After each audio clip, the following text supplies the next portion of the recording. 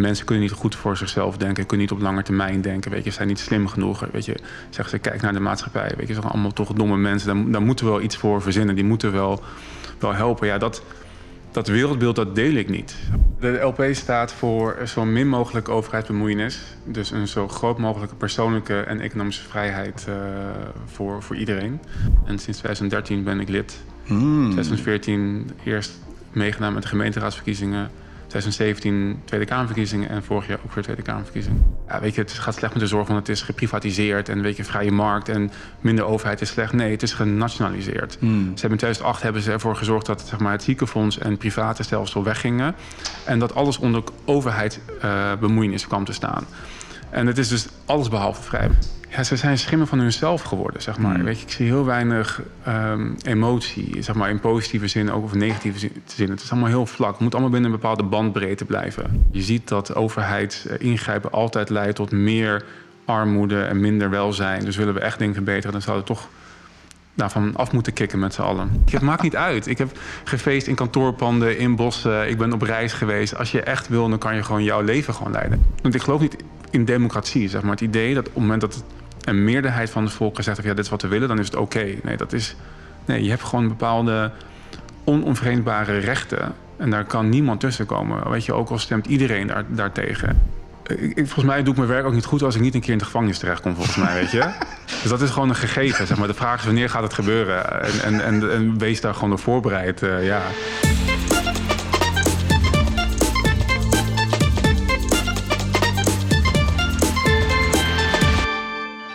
Welkom lieve vrienden bij een nieuwe aflevering van de Trueman Show. En wij zitten vandaag in Amsterdam, om de hoek bij grote vriendin Nadia Duinker kwamen wij net achter, trokken we de conclusie. Wij zitten namelijk op de bank bij Robert Valentine en hij is lijsttrekker van de Libertarische Partij. Super interessant, daar komen we zo meteen denk ik nog uitgebreid over te spreken. En is podcasthost, maker van de podcast Wie voor Valentine. En dat vind ik wel een van de meest frisse en interessante podcasts van dit moment. Dus als je het nog niet kent, lieve vrienden, zoek het vooral op. Super interessant om te volgen. Met Boris ook in deze podcast geweest. Dus mega leuk. Ik heb er enorm veel zin in. Voordat we gaan beginnen, lieve vrienden, jullie doen mij een groot plezier door deze podcast te delen op je socials en met jullie vrienden. Zoals jullie weten heb ik net weer een lange YouTube-straf erop zitten. Ik twijfel nu nog of ik dit op YouTube ga zetten of alleen op mijn website. Maar weet dus dat mijn website steeds belangrijker wordt en eigenlijk de plek wordt waar je alle content gaat vinden. En dat we steeds meer de content weg gaan halen van Big Tech. Dus lopen jullie ergens tegenaan op mijn website? Merkten jullie iets op? Mail me dat vooral ook, want dan gaan we kijken of we dat kunnen verbeteren. Want we proberen echt ons best te doen om er een zo mooi mogelijke ervaring van te maken. Ook op mijn website kun je een financiële bijdrage leveren. www.johnluca.com is dat dus. En ook iets anders, mocht je dat willen, dat kan ook. Mail me dan het info@johnluca.com. Dat was hem eigenlijk. Robert, dankjewel voor de uitnodiging, man. Jij bedankt. Wat ik net al zei, de Libertarische Partij. Ik vind het politiek is een lastig thema voor mij eigenlijk. Maar toch is dat gedachtegoed wel hetgeen wat me eigenlijk van de politieke partij het meeste aanhangt of zo. Maar wat we net ook al een beetje bespraken hier thuis bij jou in het voorgesprek is dat het wel lastig is. Want misschien moet je zelf even uitleggen waar staat het eigenlijk voor? Voordat ik daar een heel epistel over losga. Ja, de LP staat voor zo min mogelijk overheidsbemoeienis. Dus een zo groot mogelijke persoonlijke en economische vrijheid voor iedereen. En ik denk dat het vrij uniek is, want de meeste mensen willen ofwel de vrijheid voor jouw persoon, voor je persoonlijke leefomgeving, ofwel voor je bedrijf. Zeg maar, dat is links en rechts, voor zover die termen nog relevant zijn. Maar wij willen vrijheid across the board. Omdat we denken dat de meeste welvaart en de meeste welzijn met zich meebrengt. En ook het meest dicht gewoon op de mens staat. Het meest menselijk is. En dat is inderdaad lastig, want het is een beetje een paradox. Dus om als politieke partij mee te willen doen of met een anti-overheidspartij mee te willen doen met de politiek. En dat ervaar ik zelf ook. Maar ik dacht van er moet wat veranderen in deze wereld. Dus ik ga gewoon proberen via dat instituut ook een verandering teweeg te brengen. Ja, want hoe is dat voor jou eigenlijk begonnen dat je zo dan toch die politieke ambities had? Ja, het zijn meer ambities om iets goeds te doen, denk ik. Niet zozeer, en politiek is gewoon een middel daarvoor. En ik heb een Amerikaanse vader en een Nederlandse moeder. Dus ik heb altijd wel een beetje de Amerikaanse politiek gevolgd. En ik kon nooit begrijpen waarom Amerika dat het buitenlandbeleid heeft dat ze hebben. Dus zoveel interventies en denken van ja, door oorlog breng ik vrede. En er waren vrij weinig politici die dat ook onderschreven, behalve Ron Paul. En Ron Paul, dat is een beetje de bekendste libertarian kandidaat ter wereld, denk ik wel. En die was er ook gewoon falikant tegen. Dus ik ben hem een beetje gaan volgen en gaan onderzoeken. En ik heb zijn boek Revolution and Manifesto gelezen. En ik dacht van, dit is wat het is. En het mooie is, Ron Paul is dus arts. En hij is de politiek ingegaan omdat hij zag dat de zorg ging heel goed. Totdat de overheid zich er met alle goede bedoelingen mee ging bemoeien. Dus wat je nu heel vaak ziet in een van de tegenwerpingen die ik ook vaak krijg over ja, maar als je geen overheid hebt, hoe ga je dat doen met sociale zekerheid en met zorg? Maar Ron Paul zegt van ja, ik was arts en het ging prima, zeg maar. 80-90% van de mensen kon gewoon hun doktersrekening betalen. En die 10-20% die hielp je ook gewoon, maar dat doe je gewoon als arts. Dat is gewoon die eet die je aflegt. En nu door overheidsbemoeienis kan en mag dat niet meer. Wordt het steeds bureaucratischer en moeilijker om gewoon als mens en dokter je werk te kunnen doen. En nou ja, hij had heel veel kritiek over hoe de overheid zich met allerlei zaken in ons leven bemoeit en steeds en daardoor dus steeds dingen slechter maakt in plaats van beter maakt. En het struck a chord straight away. Ik dacht van, ja, toen ben ik gaan kijken of ze hier in Amsterdam ook een partij hadden. En dat hadden ze. En sinds 2013 ben ik lid. 2014 eerst meegedaan met de gemeenteraadsverkiezingen. 2017 Tweede Kamerverkiezingen. En vorig jaar ook weer Tweede Kamerverkiezingen. Interessant, man. Ook sowieso een interessant voorbeeld van die zorg. Ik had het hier vanochtend nog over met iemand dat ik zei van een zorgverzekering, daar stoor ik me sowieso zo hard aan. Omdat het wordt me verplicht, daar krijg ik al de kriegels van. Maar denk daar dus over na. Zo zat ik een beetje hard op te praten van, ik moet dus gewoon zeg €100 per maand betalen voor iets wat ik niet wil. Weet je wel? En die €100 per maand, ik zou dat nooit. Ik haal dat er niet uit of zo, weet je wel. Ja, laat mij maar gewoon een keer mijn been breken en dan betaal ik het zelf wel. Ja, precies. Ja, maar dat mag dus gewoon niet eens. Nee, het is voor je eigen bestwil. Het is voor mijn eigen bestwil, ja. Maar dat is, als je daar toch zo over gaat nadenken. Maar het is volgens mij wat daar de drijfveer, wat erachter zit, of waarom wij als bevolking dat allemaal zo fijn vinden. Verzekeringen en zo. Dus daar zit eigenlijk natuurlijk gewoon een diep gewortelde angst achter, denk ik dan. Waardoor wij angst voor shit. Maar wat als ik dan een keer mijn been breek en ik kan het niet betalen? En ja, vanuit die angst wil je jezelf dichtdekken en verzekeren. En daar weten ze heel slim op in te spelen. Ja, en op zich ben ik natuurlijk niet tegen verzekeringen. Maar ik bedoel, als je kijkt naar inboedelverzekering, weet je, het kost je een paar euro per maand. Je bent verzekerd voor best wel een hoog bedrag als de boel afvikt. En veel mensen hebben dat, niet iedereen heeft dat. Ja, dat is je eigen keuze, weet je. Fikt je huis af, heb je verzekering, heb je geluk. En zo niet, heb je pech. En heb je misschien die paar euro per maand bespaard. Maar met zorg is dat niet anders. Je kan je prima verzekeren tegen ongevallen. Of inderdaad het bizarre dat zij kiezen. Ze zeggen je moet je verzekeren. Ze zeggen ook hoe je moet verzekeren. Namelijk dit is het pakket wat jij moet afnemen. En dan kan je nog een paar soort van keuzes ernaast hebben. En je moet het bij deze partijen gaan afnemen. Zeg maar. En dat is ook de grap vaak in de zorg. Want men zegt, ja, weet je, het gaat slecht met de zorg, want het is geprivatiseerd en weet je, vrije markt en minder overheid is slecht. Nee, het is genationaliseerd. Ze hebben in 2008 ervoor gezorgd dat zeg maar, het ziekenfonds en private stelsel weggingen en dat alles onder overheidsbemoeienis kwam te staan. En het is dus alles behalve vrij. Want je maakt 5 aanbieders, dus je hebt eigenlijk een monopolie gecreëerd. En je verplicht iedereen om iets af te nemen waarvan ze vaak geen gebruik maken. Als ik zou mogen kiezen, dan zou ik zeggen, oké, weet je, geef mij maar een ongevallenverzekering voor dat gebroken been als ik een keer iets doe wat handig is. Verder betaal ik die rekeningen zelf wel. Ik leef gezond, ik sport veel, ik let op mijn eten, ik ben daar heel veel mee bezig. Waarom moet ik me verzekeren voor dingen die ik toch niet ga gebruiken? Het is bizar dat mensen het niet bizar vinden. Ja. En een keuze, en daarmee is keuze ook gewoon de illusie van vrijheid.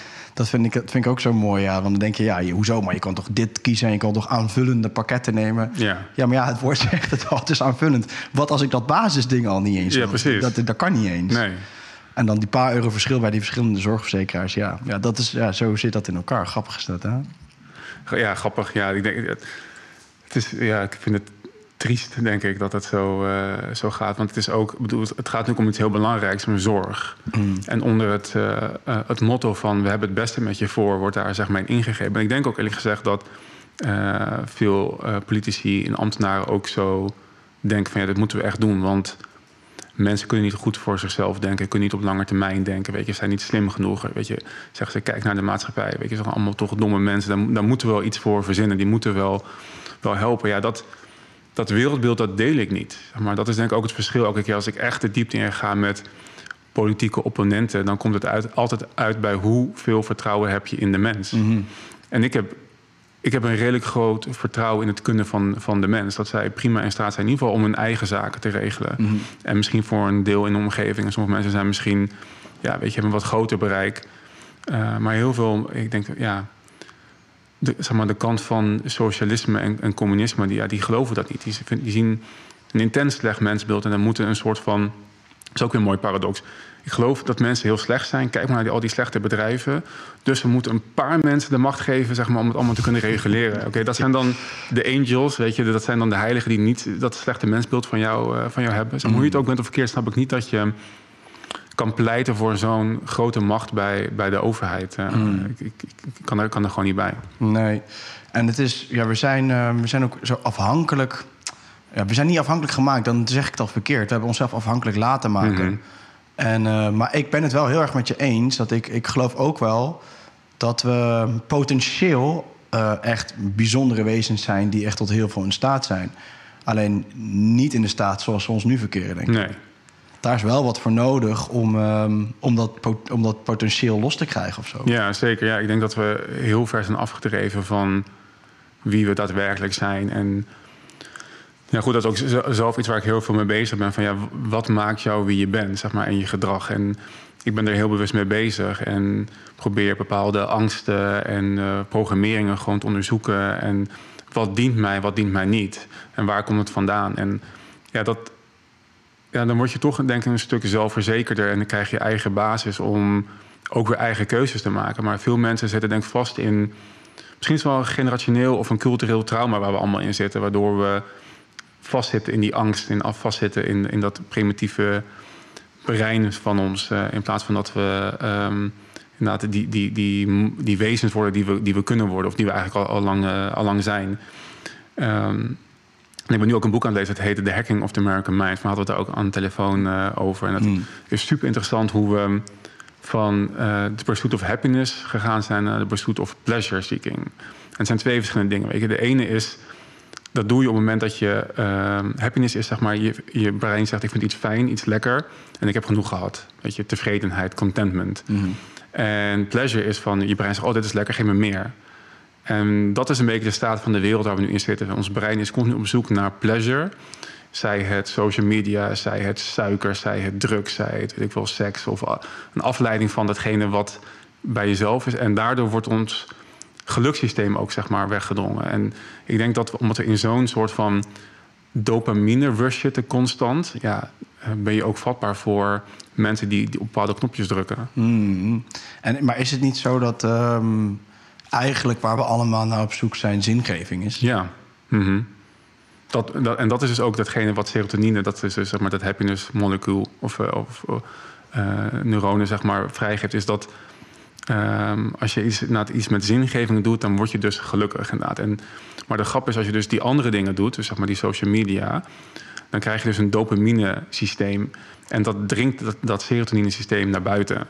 Dus je raakt je geluk en je zingeving inderdaad kwijt doordat je, zeg maar, op de verkeerde dingen focust. En als je weer op zingeving gaat focussen, dan krijg je dus word je weer gelukkig. En dan denk ik ook dat je minder vatbaar bent voor alle massapsychologie, propaganda die op ons uitgestort is de afgelopen 2 jaar sowieso heftig, maar daarvoor ook al. Ja, en de weg naar zingeving is die sowieso niet een stuk ingewikkelder. Ik weet niet of ingewikkeld het goede woord is. Misschien minder comfortabel of je moet consistenter zijn of zo. Het is in ieder geval niet zo'n makkelijke weg als die van de dopamine. Mm-hmm. Omdat die is gewoon snel quick fixes en eigenlijk constant afleiden van waar het echt over gaat. Mm-hmm. Maar wil je gelukkig zijn in de wereld waar het echt over gaat, ja, dat is wel even wat pittiger. Want dan moet je het echt uit jezelf gaan halen, inderdaad. Ja. En dan kom je jezelf ook een paar keer tegen. Mm-hmm. En we zeiden net ook al, een paar keer is het woord ook al gevallen. Ego, dat kom je dan ook wel een paar keer tegen van jezelf, zeg maar. Dus volgens mij is die weg naar zingeving is natuurlijk wel veel lastiger. Dat kunnen we bijna helemaal niet meer, heb ik het idee. Nee, ik denk inderdaad dat Mensen willen gewoon niet met zichzelf en hun verleden geconfronteerd worden. Dat is natuurlijk heel pijnlijk. Het is makkelijker. Ik denk niet lekkerder trouwens om afleiding te zoeken. Ik denk als mensen het zouden proberen, en ga maar eens een keer door die pijn heen en door dat verdriet of angst of schaamte is ook vaak een hele grote wat mensen tegenhoudt om bij zichzelf uit te komen. Dan kom je erachter dat het een veel fijnere manier van leven is dan zeg maar inderdaad continu in die pleasure-seeking behavior zitten. Maar je moet wel, het is niet. Je moet heel reflectief zijn. Je moet toch wel moed hebben om zeg maar die shadow work te doen, zoals Carl Jung dat noemt. Dat is het namelijk gewoon. Je ga kijken naar de dingen die je niet mooi vindt van jezelf en ga dat aan. Kijk dat aan en wat zegt het tegen jou? En als je dat doet, ik denk dat dat heel zingevend is voor jezelf. Dat je daar als mens echt heel gelukkig en heel van wordt. Nou ja, als ik dan in mijn eigen ervaring spreek, dan heb ik dat de afgelopen 2 jaar wel zo ervaren, ja. Eigenlijk op het moment dat, het is wel zwaar. Ik bedoel, let's be honest. Het is wel zwaar, want je komt wel dingen van jezelf tegen die niet zo prettig zijn, zeg maar. Maar het moment dat je die kan omarmen eigenlijk en ze zien voor wat het is, dan de groei die je meemaakt. Of eigenlijk misschien nog wel gewoon hetgeen wat je ook los kan laten daarna. Precies, of zo, weet je wel. Dat werkt zo bevrijdend. En eigenlijk gaandeweg kom je steeds sterker in je schoenen te staan, denk ik. Ja, het is loslaten, denk ik. Het is ontwikkeling, letterlijk. Ik heb een keer ik heb het geluk gehad om op mijn opleiding een pilotclass te kunnen volgen van persoonlijke en professionele ontwikkeling.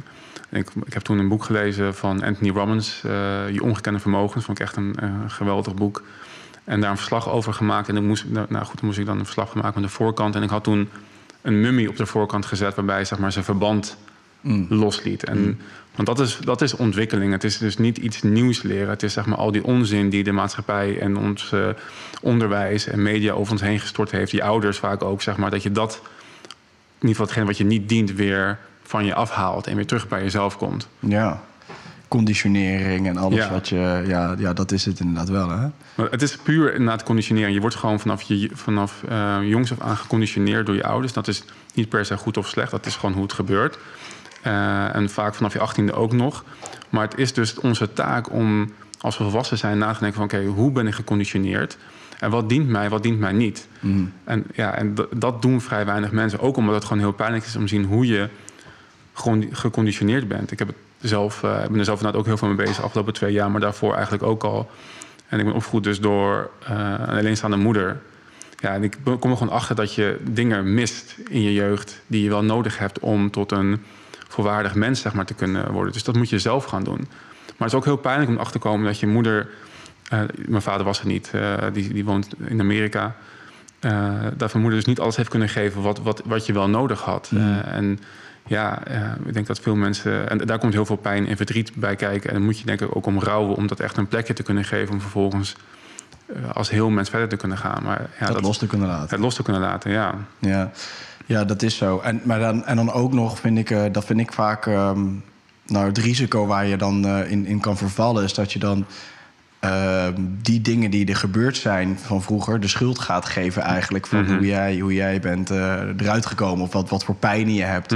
Ja, dan blijf je er natuurlijk ook in hangen of zo. Dus dat is het natuurlijk wel. Het vergt wel echt veel van jezelf. Wil je die weg bewandelen eigenlijk? En het is ga er maar aan staan eigenlijk. Hè?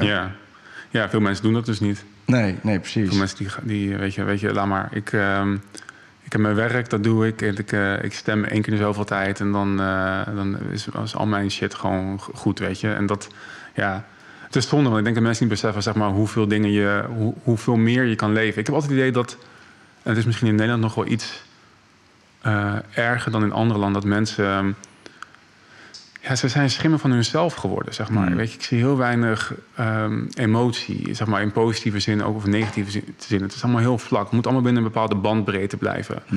In plaats van je volle menselijkheid gewoon de ruimte te geven. En ik vind dat heel fascinerend. En ik denk dat mensen, ze weten toch niet hoeveel gelukkiger ze kunnen zijn. Dat geloof ik echt. Nee, dat denk ik ook. En ik denk ook dat vanuit een ongeluk heel erg een geluk in het externe gaan zoeken. Mm-hmm. En daar komen denk ik ook vaak van bewegingen vandaan als Black Lives Matter en zo allemaal, waarin er een soort van probleem geconstateerd wordt en waar de oplossing altijd in het externe ligt. Mm-hmm. En dat vind ik ook wel, dat zie je nu ook wel zo, ja. En daar weer aan de grondslag ligt slachtofferschap eigenlijk. Mm-hmm. En dat valt dan weer heel erg in lijn met wat we net bespraken. Maar dan ben je zo vatbaar, heb ik het idee. En dan ga je dus, en wat je dus gaat doen is de oplossing zoeken in het externe, zodat je eigenlijk niet zelf echt iets hoeft te doen, maar je wel een soort van een shot krijgt in een goed gevoel over jezelf, omdat je toch hebt voldaan aan een soort van onderdeel zijn van de collectieve oplossing of zo. Ja, dat is exact inderdaad wat het is. Ik ben eigenlijk ook een beetje de politiek ingerold dat ik in Amsterdam Zuidoost actief was bij goede doelenverenigingen. En ik gaf CITO-training. Zeg maar. En in Amsterdam Zuidoost is gewoon een van de slechtst scorende gebieden op het gebied van CITO-toetsen. En dat komt deels omdat het vaak zijn het genezen Surinaamse kinderen die dat voor het eerst doen, die er geen ervaring mee hebben, geen familie hebben die het eerder gedaan hebben.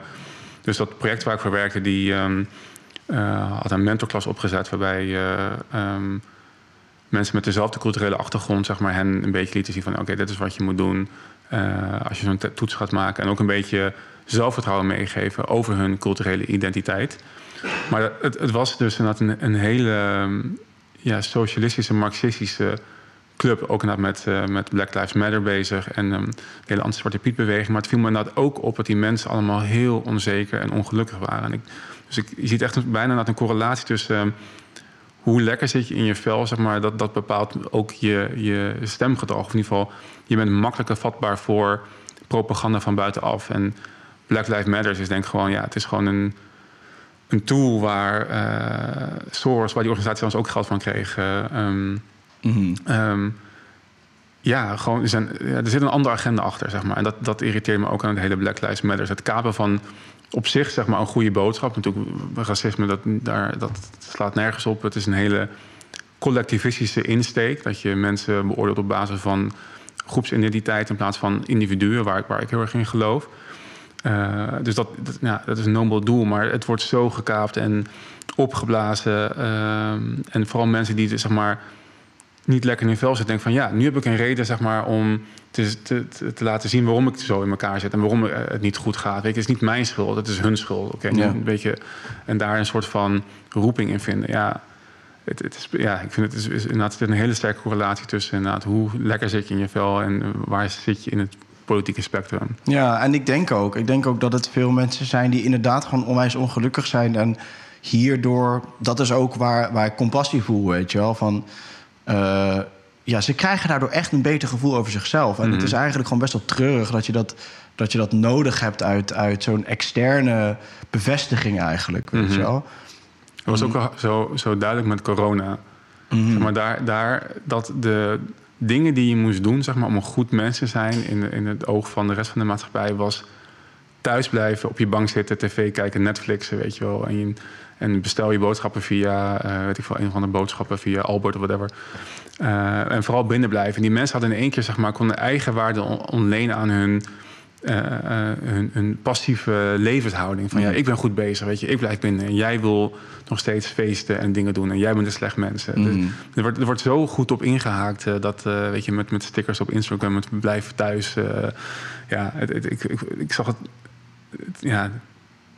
Het is gewoon irritant eigenlijk. Gewoon, weet je, dat mensen gewoon niet meer bij zichzelf te raden gaan van weet je, wat geloof ik nou, wat vind ik nou goed, maar gewoon zo makkelijk te hacken zijn, omdat ze die grounding, dat is elke niet keer gegrond. Ja. Dat is het zeker. En dat werkt dus ook weer een grote overheid in de hand. Ja. Want je hebt een overheid nodig om de problemen op te lossen die je zelf niet opgelost krijgt. In ieder geval in hun ogen. Dan kunnen we die grote thema's. Klimaat is natuurlijk ook weer zo geweldig gekozen daarvoor. Want het is een soort van mega externe dreiging die je dan ook, waar je eigenlijk zelf praktisch geen invloed op hebt, maar waar je dan weer een collectieve oplossing voor nodig hebt om het op te lossen. Dus eigenlijk is de oplossing, jouw eigen persoonlijke oplossing, is roepen dat het collectief het moet oplossen. Ja. En dan ben je off de hoek, zeg maar. Dan doe je het goed. Dus de mensen die daar niet aan bijdragen... zijn de mensen die geëlimineerd moeten worden... en weg moeten gaan en gecanceld moeten worden eigenlijk. Ja, dat zijn de nazi's. Dat zijn de nazi's, Dan krijg ik altijd te horen van... dus omdat ik dus niet iets wil oplossen middels de overheid... Weet je, dan ben jij echt het as van het kwaad gewoon. Dan hoezo wil je niet... weet je, zorgverzekering zo geregeld hebben. Ja, omdat ze het verpesten, zeg maar. Ik ben juist voor een beter systeem... waarbij we elkaar beter kunnen helpen. Maar het is echt bijna een Pavlov-reactie... op het moment dat je zegt dat je tegen de overheid bent. Dan gaan echt alle stoppen slaan door of zo. Weet je, van dat kan niet. Want ook in lesmateriaal op basisscholen en middelbare school... Weet je, het is gewoon een gegeven. De overheid regelt dit, dat. En, weet je, zorg, onderwijs en sociale zekerheid. Er is niet een andere mogelijkheid voor. Nee. En ja, ik denk dat we hebben heel lang zonder overheid gedaan. Zonder grote overheid. Een van de dingen die je vaak te horen krijgt is van... ja, maar hoe gaan we dan de wegen bouwen? Dat is echt een standaard vraag.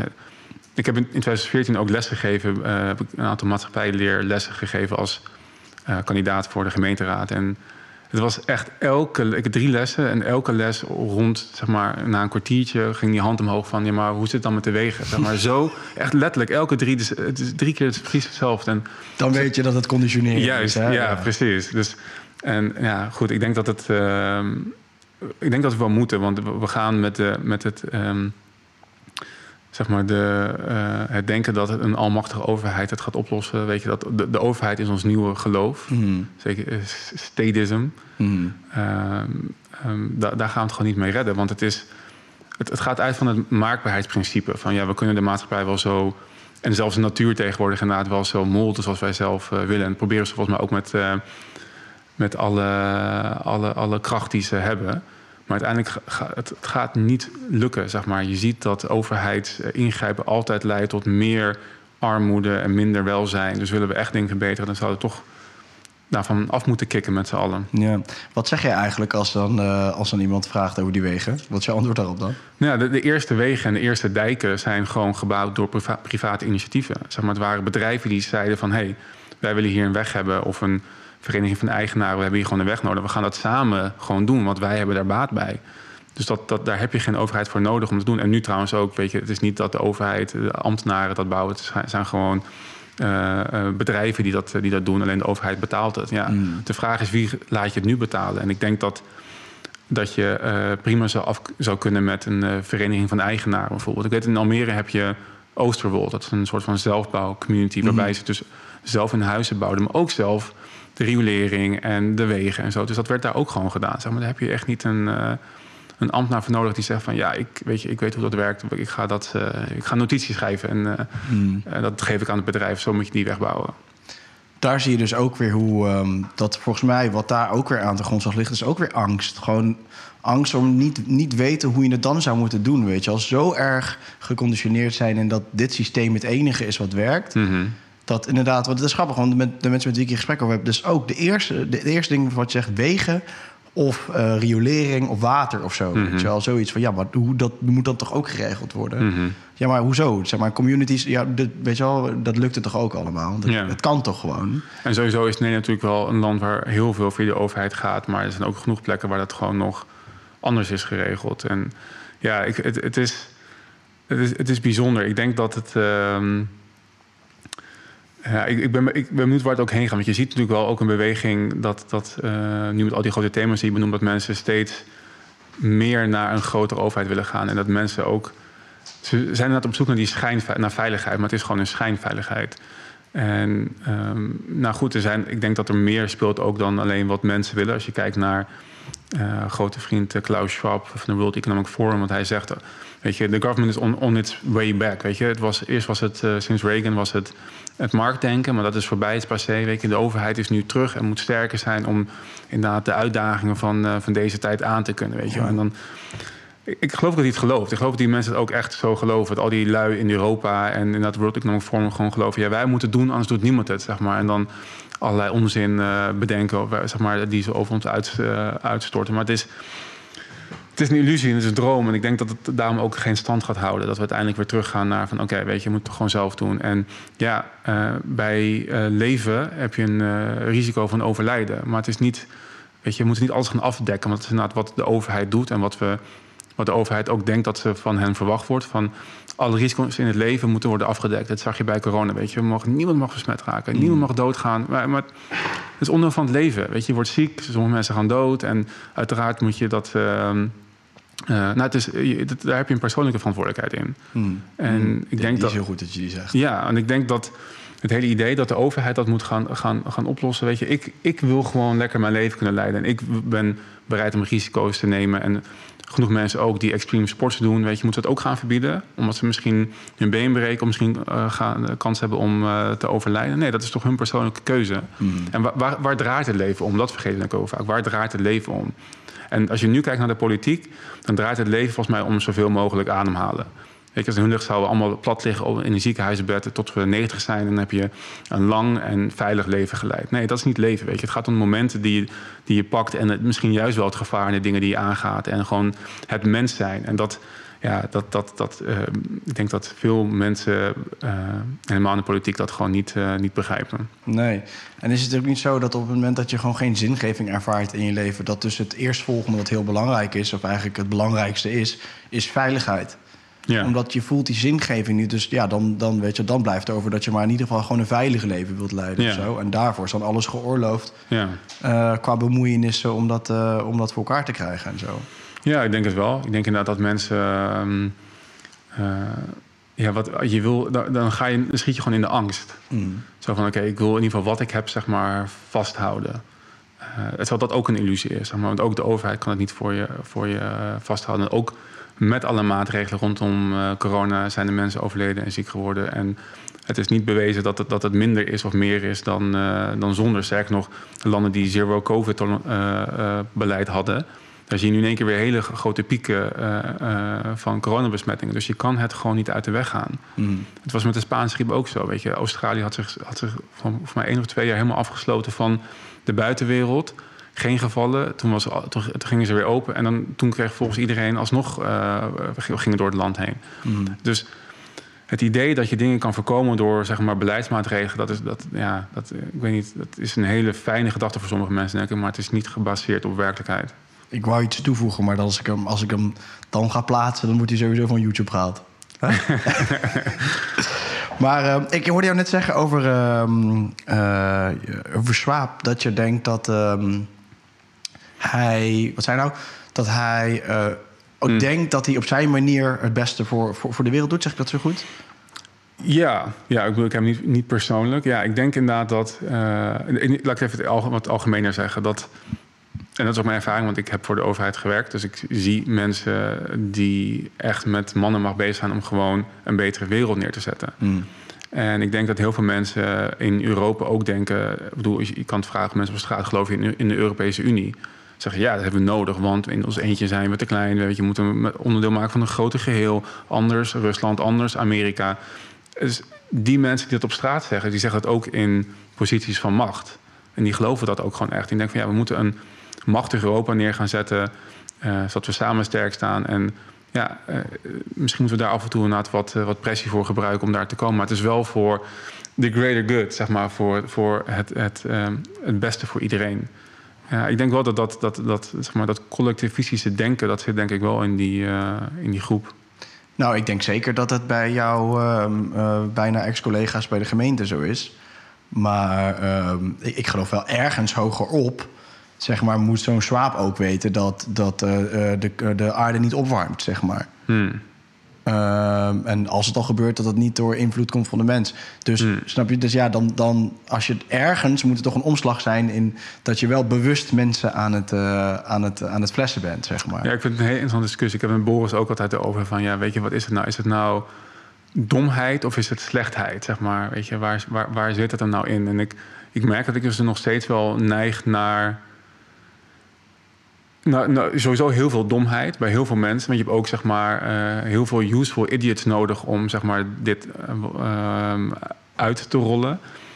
Maar Schwab zou die zeggen van, ja, weet je, de aarde warmt niet op, maar wat is zijn doel dan erachter? Dat wordt heel interessant. Maar wat is dan zijn grote dit zijn plan? Leuke gesprekken. Yeah. Maar ik geloof niet dat hij een man is die nou heel veel te zeggen heeft, eerlijk gezegd. Ik denk dat hij ook maar het uithangbord speelt voor dit alles. En dat hij, dat denk ik eigenlijk. Ik denk dat de mensen die echt dit bedenken, dat die zichzelf niet laten zien. Of in ieder geval niet zomaar. Nee, dan ben je slimmer net om het achter te schermen en daar dingen te regelen. Ja, dus hetzelfde geldt voor zo'n Gates en zo. Ik geloof ook niet dat hij een masterbrein is of zo. Ik denk wel dat hij weet wat hij doet. Maar ik geloof niet dat hij een of andere masterbrein hierachter is. Dus ik denk dat je wel een paar lagen dieper kan gaan. Maar ik geloof wel ergens zo, zeg maar, ogenschijnlijk aan de top. Ik denk echt wel dat Schwab wel denkt dat hij precies weet wat hij aan het doen is. Maar ik denk dat het klopt wat jij net zei. Dat hij ons gewoon niet meer als gelijkwaardig iets ziet. Hij ziet ons gewoon als noodzakelijk kwaad of zo, weet je wel. Daar denk ik ook dat die hele depopulatieagenda vandaan komt. Ja, en dat is precies. En dan kom je uit bij die lagen dieper, en we hadden het net een beetje over. Ik merk dat ik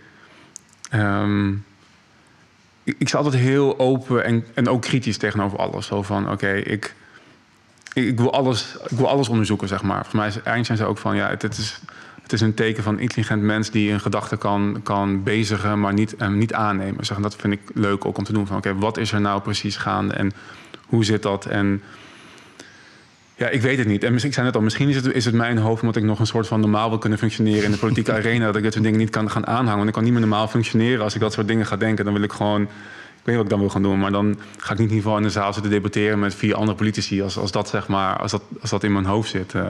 Of niet zonder dat, zeg maar, te zeggen. En ik weet dat gewoon veel mensen daar niet in geloven. Ik weet niet of dat erachter zit. Ik kan niet ontkennen, ik kan niet bevestigen, zeg maar, of dat zo is.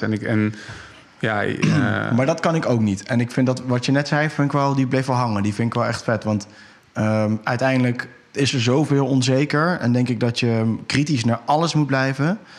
Maar sommige dingen kan je ook gewoon niet direct als waarheid aannemen. Maar wel een soort van openstaan voor de possibility dat het zo is, zeg maar. Zonder het af te schieten. Want kijk, mijn gevoel zegt dat Schwab dit weet. Maar voor hetzelfde geld is hij net zo hard geconditioneerd als de mensen onder hem. Maar goed, feit blijft dan wel dat er ergens iets bedacht moet worden. Want toevalligheden geloof ik dan ook weer niet. Nee, ik ook niet. Maar de vraag is gewoon inderdaad, wat wordt er dan bedacht inderdaad? En door wie, met welke... Want ik ben ook altijd geneigd als je hierover gaat praten, zeg maar, om dan, als je echt heel diep gaat, dan van, zeg maar, als je pak even, zeg maar, even het standaard conspiracy verhaal van, er is inderdaad een grote groep mensen bezig om op lange termijn, zeg maar, iets te plannen voor depopulatie van de aarde, of zeg maar om hun visie uit te rollen. Ja, ik geloof niet dat de overheid zo'n goede planner is ook, zeg maar. Ik zeg net dat de overheid shit niet kan fixen. Ja. Dus dit vind ik ook, zeg maar, een soort van far-fetched. Van dus ik geloof niet dat de overheid goed zorg kan regelen in Nederland. Maar ze kunnen wel, zeg maar, in een termijn van 100, 200 jaar, zeg maar, zo'n lange termijn plan neerzetten om, ons te depopulizen. Maar we hadden het net over de Fabian Society eventjes, toch? Ja. Ken je hun logo? Volgens mij bestaat dat uit een wolf en uit een schildpad. Ja. En dus zij zeggen dus zelf over dat logo dat de wolf staat dan voor wolf zijn schaapkleren. Dat op het juiste moment trekt ze hun schaapsvel af. En dan zal de hele wereld zien dat zij de wolf zijn. En de schildpad staat voor, we hebben generaties de tijd om waar wij voor staan, om dat in werking te stellen. Zeg maar 1 mensenleventje, daar stelt niks voor. Ja. Dus we hebben veel meer tijd dan iedereen op deze wereld. Zeg maar. En daar staat die schildpad dan voor. Ja, ik vind het mooi. Ik kan er moeilijk bij. Ik bedoel, die organisatie is wel een hele duidelijke, want dat is gewoon een organisatie die inderdaad streeft naar een marxistische wereld. Maar de vraag is dus, geloven zij in marxisme? Ik kom heel veel mensen tegen die geloven daar gewoon in. Die zeggen gewoon, ja, hoezo al die superrijke miljonairs en zo, weet je, en ongelijkheid. Een overheid moet dat gaan reguleren. Iedereen moet gelijk zijn, weet je. En ook als je elk kind weer op de basisschool gaat vragen, moet iedereen gelijk zijn? Ja, iedereen is gelijk, dus dat moeten we gaan doen. Dus ik blijf dus weer heen en weer van, is het dus domheid? Zeg maar, geloof je dat echt? Geloof je echt in marxisme? Ik denk dat dat een hele grote groep mensen is namelijk. Of doe je dit omdat je inderdaad minder mensen op de wereld wil? En waarom dan? Weet je, waarom dan? Is het dan... En dat zie je trouwens wel heel veel ook in dat klimaatdrammers wereldje van... de mens is ondergeschikt aan de natuur. En dan kan je ook weer vragen, waar komt die overtuiging vandaan? Weet je? Is dat iets wat je als mens zelf bedenkt? Of heb je daar zijn mensen van mij die ook daar een soort van geloof van gemaakt hebben. Van ja, weet je, de mens is gewoon ondergeschikt aan de natuur. Natuur is veel belangrijker. Ja, ik weet het niet. Ik heb lang niet over dit soort dingen gepraat trouwens. Ook zeg maar zo diep, omdat ik ook het uitkom bij van ja, ik kan er niet helemaal achter komen. Zeg maar. Ik wil me vooral bezighouden met de dingen die ik tastbaar meekrijg en kan zien. En daar actie op ondernemen. En of het nu domheid of slechtheid is, het moet gewoon weg, zeg maar. Weet je? Dus ik wil gewoon daar iets tegen gaan doen. Ja, nou, ik denk dat dat ook ergens the way to go is. Zeg maar, je moet ook sterk in je schoen staan, wil jezelf niet helemaal gek draaien met hoeveel lagen dieper je kan gaan. Ik weet niet, voor mezelf heb ik gewoon op een gegeven moment bedacht ook van ja, alles kan zijn, weet je wel. Precies. En ik ga wel een beetje, ik navigeer op mijn gevoel daarin, wat ik aannemelijk vind en waarvan ik neig van dit te geloven. Ja. Maar ik zal dan ook weer niet te kijken als het dan weer een laag dieper gaat of het gaat dan weer ergens anders heen of zo. Ja. En ik denk inderdaad, zeg maar, je zo sterk in je schoenen staan dat je daar vrede mee kunt hebben. Ja, dat is wel een soort van vrijheid ook wel. Ja, zeker. Dan laat je jezelf niet meer gek maken. Nee, ja, dat is het denk ik inderdaad. We zijn net al van ja, met alles wat er gebeurt, je kan eigenlijk alleen maar lachen en cynisch zijn. En ik denk als je dat noem je een beetje white pill, noemen ze dat, zeg maar. Dat je cynisch wordt van cynisme, zeg maar. En dat je zoveel shit hebt meegemaakt dat je denkt van ja, ik moet er gewoon maar om lachen, want het is gewoon wat het is. En ik denk dat als je dat bereikt hebt, zeg maar, dat je dan veel fijner door het leven heen wandelt. Maar kan je dat ook niet alleen maar bereiken, denk je, als je nou, laat ik het even persoonlijk houden voor mij dan. Want grappig, ik heb vanochtend dit gesprek ook gevoerd. Maar dat de reden waarom ik zo relaxed in dit alles ben en me niet soort van die plannen me niet meer boeien. En ik ook echt wel zie van als ik in die plannen soort van helemaal echt meega, dan creëer ik die werkelijkheid ook. Terwijl, nou, ik voel gewoon heel erg mijn eigen kracht. Dat ik gewoon kan creëren wat ik wil. Ongeacht wat zij allemaal aan het verzinnen zijn of aan het bedenken zijn. Ik ben slim genoeg en ik denk dat ik zo navigeer dat ik gewoon kan creëren wat ik wil. Maar dat komt wel, denk ik, omdat ik door die lagen heen ben gegaan. Anyway, is het dan ook niet zo dat je wat cynischer kan worden erover en erom kan lachen op het moment dat je ook gewoon het vertrouwen in jezelf voelt dat jij het wel gaat fixen voor jezelf en voor je omgeving? Ja, misschien is dat het wel. Want ik heb dat wel ook gemerkt de afgelopen 2 jaar. Ik heb gewoon gedaan wat ik wilde doen.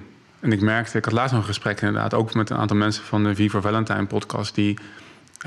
Want ik ben dus, dat wordt een beetje mijn boodschap vaak nu aan het einde van de podcast van leef gewoon je leven. Zeg maar. Ik weet dat het shit is en dat dingen gebeuren waar je niet achter staat. Maar je kan prima nog gewoon de dingen doen die jij wil doen als je daar stappen toe onderneemt. En ik bedoel, daar hangt hier nog een anonymous masker daar aan de muur. Ja.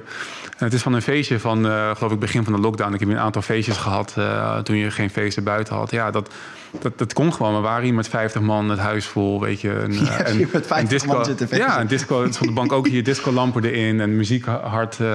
En de eerste keer kwam de politie om 4 uur, geloof ik, was het al bijna klaar. En de tweede keer, toen hadden ze een soort van instructie gekregen van alles de kop indrukken. Dus dan stonden ze om 11 uur de eerste keer. Om 12 uur stonden ze met 10 man. Kwamen ze de installatie meenemen. Nee. Ja, en toen hebben we een JBL-speakertje gepakt en was nog tot 4 uur doorgegaan. Weet je, het maakt niet uit. Ik heb gefeest in kantoorpanden, in bossen. Ik ben op reis geweest. Als je echt wil, dan kan je gewoon jouw leven gewoon leiden. En ik denk, ja, dus misschien dat ik daarom misschien ook niet meer cynisch, maar gewoon positief erin sta van. Want ik geloof ook dat ik gewoon zelf wel kan creëren wat ik wil creëren. En dus Anthony Robbins, je ongekende vermogens, dat geloof ik als persoon ook. En daarom geloof ik ook weer in libertarisme. Omdat ik, ja, als jij er gewoon voor gaat, het leven geeft je waar je om vraagt. Maar mensen vergeten gewoon te vragen. Weet je, niet denken dat ze gewoon geleefd moeten worden. Dat is hoe het leven is. En als jij gaat beseffen dat het leven je geeft waar jij om vraagt, en je gaat die dingen vragen en je gaat het meemaken, ja, dan ga je denk ik dus ook anders stemmen. Want dan boet die schijnveiligheid je niet meer. Want je weet gewoon dat je zelf gewoon in control bent. Maar hoort daar niet, en dit vind ik misschien wel het grote thema, en ik ben benieuwd hoe jij naar kijkt, maar dat alles komt terug op zelfverantwoordelijkheid nemen. Dus, maar over alles, zeg maar. Elk facet van je leven moet je je emoties, je trauma's, je omgeving, met wie je hangt, whatever. Je moet, ja, voor alles moet je zelf verantwoordelijkheid nemen. Je werk, wat je doet, wat je leuk vindt. Maar ja, zelfverantwoordelijkheid nemen is gewoon niet makkelijk. Nee.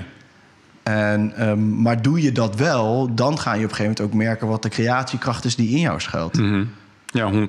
Ja, ik denk dat ik denk dat mensen inderdaad, het is inderdaad met alles. Ik denk dat je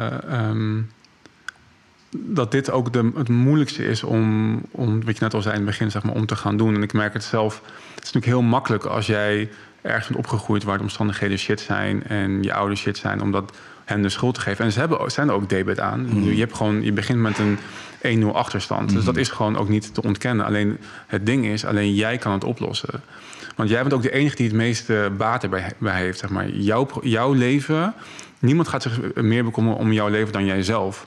Dus jij bent ook degene die als eerste aan de lat staan om dingen te verbeteren. En ook al willen heel veel mensen met alle goede bedoelingen mensen helpen, je weet toch niet precies wat die persoon gelukkig maakt, zeg maar, en hoe die daar kan komen. Dat is echt iets wat je alleen maar zelf kan ondervinden. En ja, ik denk dat, en dat is, je mag prima zeggen van ja, ik heb een slechte start gehad. Dat is zo, maar vanaf je 18e ben je zelf verantwoordelijk. En dan moet je het gaan oplossen en gaan fixen. En zelf bepalen hoe jij je leven het liefst gaat leiden. Ja, dan kom je eigenlijk weer terug op dat slachtofferschap. Hè? Want op het moment dat je daarin... En het is logisch, het is wat je net zegt ook. Je hebt 1-0, je staat 1-0 achter en dat is gewoon kloten. Maar het is wat het is. En ook dat denk ik dat het met een reden is gebeurd. Weet je wel. Ga die zien, pak die aan en dan kom je er overheen. Maar slachtofferschap is nooit... Daar ga je nooit verder doorkomen. Nee. Want dan heb je echt die externe oplossing nodig, inderdaad. Ja. Want dan ga je het gewoon zelf niet meer fixen. Maar ik moet je wel zeggen, dat gebeurt niet alleen bij de mensen die bij BLM staan met hun vuist in de lucht. Hè? Nee. Want dat gebeurt ook, vind ik, door mensen die nu zich heel erg laten meevoeren door, zeg maar, de angst voor de Great Reset en zo. Mm-hmm. En die gaan roepen, ja, maar Rutte heeft ons verraden, of weet je, of dit of dat. Maar dan doe je eigenlijk ook exact hetzelfde. Want dan blijf je ook weer in een slachtofferrol met... ja, maar de overheden hebben dit gecreëerd. Nee, wij hebben dit zelf gecreëerd. En ik bedoel, uiteindelijk is het een logapparaat als de overheid... die hier natuurlijk wel ons moeilijk maakt. Maar als je daar weer in een slachtofferschap gaat vervallen... dan kom je er ook niet meer uit. Dan ga je ook niet creëren. Nee, dat is, ik weet niet meer wie dat zei... maar dat is een uitspraak van... het volk krijgt de overheid die ze verdient. En dat is wat het is. We hebben hier toch zelf aan bijgedragen. En onze hang naar schijnveiligheid ervoor gezorgd dat je inderdaad nu hier zit. Want dat is ook de vraag van hoeveel mensen... Wij zijn heel erg tegen de coronamaatregelen en alles wat er omheen gebeurt. Maar ik hoor ook echt genoeg mensen die daar, zeg maar, die dat echt heel fijn vonden. Dus ja, ik krijg ook weer de discussie van... ja, hoe eerlijk verlopen die verkiezingen en dat soort dingen. Weet je, ja, ik weet het niet. Ik weet dat ook gewoon niet. Nogmaals, ik sta ook overal voor open. Maar ik heb toch ook wel het gevoel dat we hier zelf... en dus, dat is dan even als Nederland, zeg maar, hier ook een klein beetje om gevraagd hebben. Ja, dat denk ik ook. Of in ieder geval, we hebben het laten gebeuren. Ja. Maar waarschijnlijk inderdaad... Ja, is dit ook gewoon hoeveel mensen het graag willen op deze manier? In ieder geval denken nu te willen. Als ze wat laagjes dieper zouden gaan... zouden ze denk ik erachter komen dat dat niet zo is. Precies, ja. Maar ze denken dat nu gewoon vooral. Maar hoe zie jij dat dan nu met politiek? Want kijk, voor mij is het wel zo... Ja, ik denk wel dat er gefraudeerd wordt. Maar ik ben nu op het punt dat ik dus heb van... Ja, boeiend... Ja, weet je wel, boeiend. Wat verandert dat nou uiteindelijk aan de zaak dan? Ja. Helemaal geen klap. Dus eigenlijk, wat verandert politiek aan de zaak... is misschien wat ik wil zeggen. Ja, goeie. Ja, dat is wat net al over. Van, ja, voor mij is het ook een dilemma. En ik zit dus 8 jaar bij de partij. Ik was heel erg van, oké, we moeten een beetje meelopen en meepraten... zeg maar, in de vorm en stijl zoals je het nu ziet in de politiek... wil je een acceptabele partij zijn om stemmen te kunnen krijgen. Maar ik merk dat ik de laatste tijd, helemaal de laatste 2 jaar vooral eigenlijk... denk van ja, fuck die stemmen gewoon, zeg maar. Het gaat erom dat je mensen moet beseffen dat de overheid het probleem is en niet de oplossing. En de grap is, ik was heel erg van het modereren van onze uitingen... zeg maar, zodat we aansluiting zouden vinden bij een grote groep mensen... dat je een grote partij kan worden. En dus... eigenlijk misschien wel een beetje je idealen ook... in ieder geval niet helemaal laat zien, zeg maar. En ik denk steeds sterker... en het is ook gewoon een persoonlijk ding... want ik trek het gewoon niet meer, zeg maar... om iets anders te zeggen dan wat ik gewoon geloof. Ik denk steeds meer van... ja, we moeten gewoon zeggen zoals het is... en uiteindelijk gaat de maatschappij vanzelf meebewegen. En het mooie is dat... in Engeland heb je de Institute of Economic Affairs. Dat is een denktank zoals het WEF, maar dan zeg maar meer aan onze kant van het denken. Dus die zijn pro-vrijheid en pro-vrije markt. En de oprichter Anthony Fisher die leefde ten tijde van de opkomst van Labour in Engeland. Maar destijds, en hij dacht van dit is echt heel slecht, zeg maar, dat we nu die kant op gaan hier in Engeland en dat we steeds meer richting Marxisme bewegen, daar moet ik iets tegen doen. Ik wil een politieke partij beginnen op de denkbeelden van Friedrich Hayek. Dus een economische denker op het gebied van vrije marktdenken. Dus hij zegt, ik ga naar hem toe, want hij leefde toen nog, en ik ga zeggen dat ik dat wil gaan doen. En Hayek zei tegen hem van ja, dat is echt een heel slecht idee. Want politici zijn als kurken op water, weet je wel. En het water is publieke opinie. Die gaan gewoon mee met whatever die publieke opinie is. Jij moet de culture of ideas gaan veranderen. Weet je, begin een denktank en zorg ervoor dat mensen anders gaan denken en daardoor anders gaan doen en stemmen. En ik geloof daar wel heel sterk in. Ik denk dat het veel krachtiger is om een nieuwe counterculture op te zetten. Ik weet niet waar die is. Die hebben we eigenlijk altijd wel gehad, maar nu niet meer. Weet je, nou, gewoon het illegale feesten en de flauwe power van vroeger. En gewoon zeggen van dit is hoe wij geloven dat het leven eruit moet zien. En daar gaan we voor. En ik denk dat dat ook veel krachtiger is dan een politieke route waar je toch binnen een bepaald frame moet blijven waarvan mensen denken dit is politiek haalbaar. En heb jij echt gevoeld voor jezelf op een gegeven moment dat jij aanpassen is misschien niet goed woord, maar inderdaad dus dingen niet zei die je liever wel zou zeggen? Ja, het is echt heel. Ik merk het nu vooral nu ik het zeg maar niet meer doe. Dat ik merk zeg maar in de politiek, ik ging me anders gedragen. Zeg maar. Er werd een soort van politiek karakter van mezelf gemaakt, weet je. En hoe praat ik op de radio, op tv, in debatten en wat zijn de one-liners die ik naar voren breng en zo, weet je. Dat soort dingen. En wat is inderdaad een acceptabele mening om uiteindelijk gekozen te worden? Je gaat toch. Je gaat nadenken over hoe dat stemproces werkt, waarom mensen stemmen. Je gaat proberen die mensen eigenlijk een beetje te pleasen. En ik merk nu van ja, fuck it, ik heb er echt helemaal geen zin in. Ik wil nog wel meedoen met verkiezingen. Zeg maar, als de Tweede Kamerverkiezingen zijn over 2-3 jaar, dan wil ik zeker nog wel een gooi doen, maar ik ga het niet meer doen op die manier. Weet je, ik wil het doen met mijn eigen podcast en mijn eigen events en mijn eigen manier. En gewoon laten zien wie ik ben. En wil je maar stemmen? Ja, je hebt hier een hele catalogus aan podcasts waar ik vertel wat ik denk. Dat is wat het is. Als je dat niet bevalt, dan zijn er genoeg anderen om te stemmen. En zowel dan, ja, I'm your guy. Maar ik wil niet meer mezelf en daarmee mijn menselijkheid, zeg maar, een soort van manoeuvreren om maar stemmen te krijgen. Het interesseert me gewoon niet meer. Nee, dat is wel nice. En dat is wel een vette omslag ook, denk ik. Want die voel ik ook heel sterk zelf. Ik denk ook op het moment dat je namelijk echt iets wil gaan veranderen uit een soort van noodzaak of zo, dan voel je ook dat daar manipulatie daartoe ook gewoon soort van, dat geoorloofd is of zo. En dan wordt dat het doel en dan gaat alles daar naartoe is oké. Terwijl volgens mij zou het doel inderdaad veel meer moeten zijn van dit is hoe ik het zie. Daar sta ik voor. En weet je, ja, de mensen die zich daartoe aangetrokken voelen, die voelen zich daartoe aangetrokken. En eigenlijk komt het dan volgens mij gewoon op neer dat je gewoon altijd concessieloos je waarheid spreekt. En dan maar vertrouwen hebt dat het uitkomt bij de mensen bij wie het hoort uit te komen of zo. En als je dat altijd blijft doen en je bent een beetje bereid om naar jezelf te kijken, te reflecteren, en dan groei je dus ook als persoon. En dat is wat ik heel sterk geloof. Dan neem je dus de mensen die jou volgen mee in dat groeiproces. Ja, precies. En dan verschuift er echt iets. Dan verandert er echt iets. Terwijl, denk ik, als jij allemaal dingen gaat zeggen om een bepaald doel te bereiken, dat manipuleren en zo, dan hou je mensen ook daar in die ideologie gevangen. Precies, of zo. Ja. En dan komt er nooit groei. 100%. Dit is precies wat ik ook denk. En het is denk ik inderdaad manipulatie. Je moet meegaan. Ik heb het zelf ook min of meer een soort van voor gepleit binnen de LP. Ik heb zelf een marketingachtergrond. Ik heb nu een uitstap gemaakt binnen de overheidswereld, maar ik heb altijd in marketing gewerkt. En vooral met politiek ook gaan onderzoeken van wat maakt politieke beweging nou succesvol.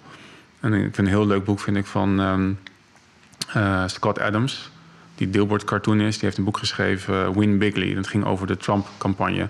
Hij deed al verslag erover tijdens de campagne. Hij heeft daar uiteindelijk een boek van gemaakt. En hij vertelt de overtuigtechnieken die Trump gebruikt, zeg maar, in zijn campagne. En ik moet zeggen, aan de ene kant vind ik het dus ook wel mooi hoe dat dan, of mooi, fascinerend hoe dat werkt, zeg maar. Weet je wel, van hoe massapsychologie werkt en welke knoppen je kan indrukken om iets voor elkaar te krijgen. En ik heb dus ook inderdaad gepleit van als we dus echt serieus willen meedoen als politieke partij, dan moet je daar dus ook wat van weten en kunnen en snappen. En een soort van mee manipuleren, maar dan voor het goede doel. Zeg maar. Ja. Dat heb ik ook heel lang gedacht en gezegd. En ik merk nu van inderdaad, je bent dan nog steeds mee aan het spelen in een spel waar je niet voor staat. En mensen in een bepaalde manier vast aan houden aan een beeld waar je van af wil.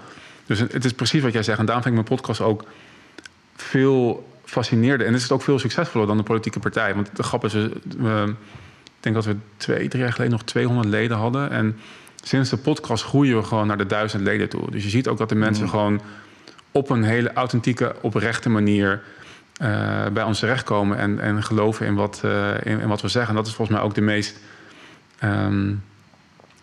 de meest standvastige, stevige groei verandering die je teweeg kan brengen. En ik denk dat er is ook een hele grote honger naar, zeg maar, die echtheid, die authenticiteit. Echtheid, dat is het. Ja. Echtheid. Dat je gewoon zegt wat je denkt, dat je niet pretendeert alles te weten, dat je onderzoekend bent, dat je mens bent. Zeg maar, dat is wat mensen graag, ik denk ook ambiëren eigenlijk. En ik denk, net zoals jouw podcast, gewoon, zeg maar, dat je dus gewoon durft te zeggen waar je voor staat. Het is zo schaars geworden.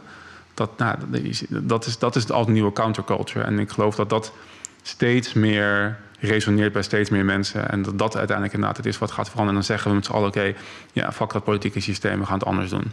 Ja, dat vind ik ook wel. Dat stemt mij ook echt positief. Als je kijkt, nou, net als jouw podcast, maar ook deze, weet je wel, de snelle groei en zo. En dan niet door je aan te passen, sterker nog, tegenovergesteld. Ja. Weet je wel, gewoon 100% doen waar jij in gelooft en zo. En dat denk ik wel van, als dat de trend is die gaat ontstaan, in ieder geval in een kleine gemeenschap waar je dan onderdeel van uit mag maken, nou, dan vind ik dat al iets super positiefs, een mega positieve verandering. Die echtheid inderdaad, ja. En ik geloof dat mensen daar wel echt klaar voor zijn. En dat kan ook niet anders ook, maar dat gelieg en gedraai, gekonkel en het gewoon, ik bedoel, als je naar buiten kijkt, gewoon echt letterlijk alles is nep gewoon. Ja, weet je wel? Dat heb ik ook zo. Als ik zo door die straten heen loop, of ik zie billboards, of weet je wel, een keer staat de radio aan of zo, dan denk ik van, nep. Het is gewoon nep. Het is allemaal nep. Ja. En ons eten is nep, inderdaad, de televisie is nep, de politiek is nep. En ik denk dat mensen daar, ik geloof wel dat er steeds meer mensen daar inderdaad dat inzicht aan het krijgen zijn. En inderdaad waardoor weet je, inderdaad, de podcasts die dat etaleren inderdaad heel hard groeien. Dus ik weet niet hoe lang het nog gaat duren. Er wordt vast nog veel op ons uitgestort en het gebeurt echt bizar veel, zeg maar, in een extreem korte tijd. Niet normaal. En ik was altijd al anti-overheid. Ik had al, zeg maar, totalitaire neigingen verwacht. Maar dat het zo snel, zo heftig, zeg maar, zou gaan, dat had ik niet verwacht. En volgens mij is de koek nog niet op, zeg maar. Wat dat betreft. Beginnen we net. Ja. Als je kijkt hoeveel er nu samenkomt in één keer. Ik denk bijna van, dit is toch niet houden. Dit is gewoon een bom die staat te barsten toch op een gegeven moment, joh. Ja. Dit kan toch niet, joh, dat je alles komt tegelijk aan. Echt alles. Ik vind het echt bizar, joh. Dat is zoveel tegelijk. Maar ja, het is ook wel weer, je kan die afstand bewaren en ernaar kijken. Want volgens mij, ik weet niet met wat ik binnenkwam lopen net, maar we schoten eigenlijk allebei gelijk in de lach over wat er nou weer was gebeurd of zo, weet je wel. Dus, dat nu China weer in lockdown gaat. Oh ja, dat nu China weer in lockdown gaat. Ja, precies, ja. Ja, dat is het gewoon. Dan lach je er gewoon om. Dan meer kan je niet doen ook. Nee. En want dit vraag ik me dan wel af, hè, want als libertaire partij komen weer verkiezingen aan. Komen niet weer verkiezingen aan, maar die komen natuurlijk ooit weer een keertje aan. Hoe ziet het voor je dan? Ja, ik ga altijd voor verkiezingen heen en weer. Dus dan wil ik me weer verkiesbaar stellen, wil ik er iets aan gaan doen, wil ik meedoen. Maar vooral ook eens omdat ik, zeg maar, dat stramien waar je in wordt gedrukt niet chill vind. Vorige verkiezingen zat ik ook bij Radio 3, geloof ik, was het Spijkers met de Koppenweek. En dan word je dan uitgenodigd met, ik weet niet eens meer wie de ene andere partij was, en Caroline, zeg maar, van de Boer-Burgerbeweging.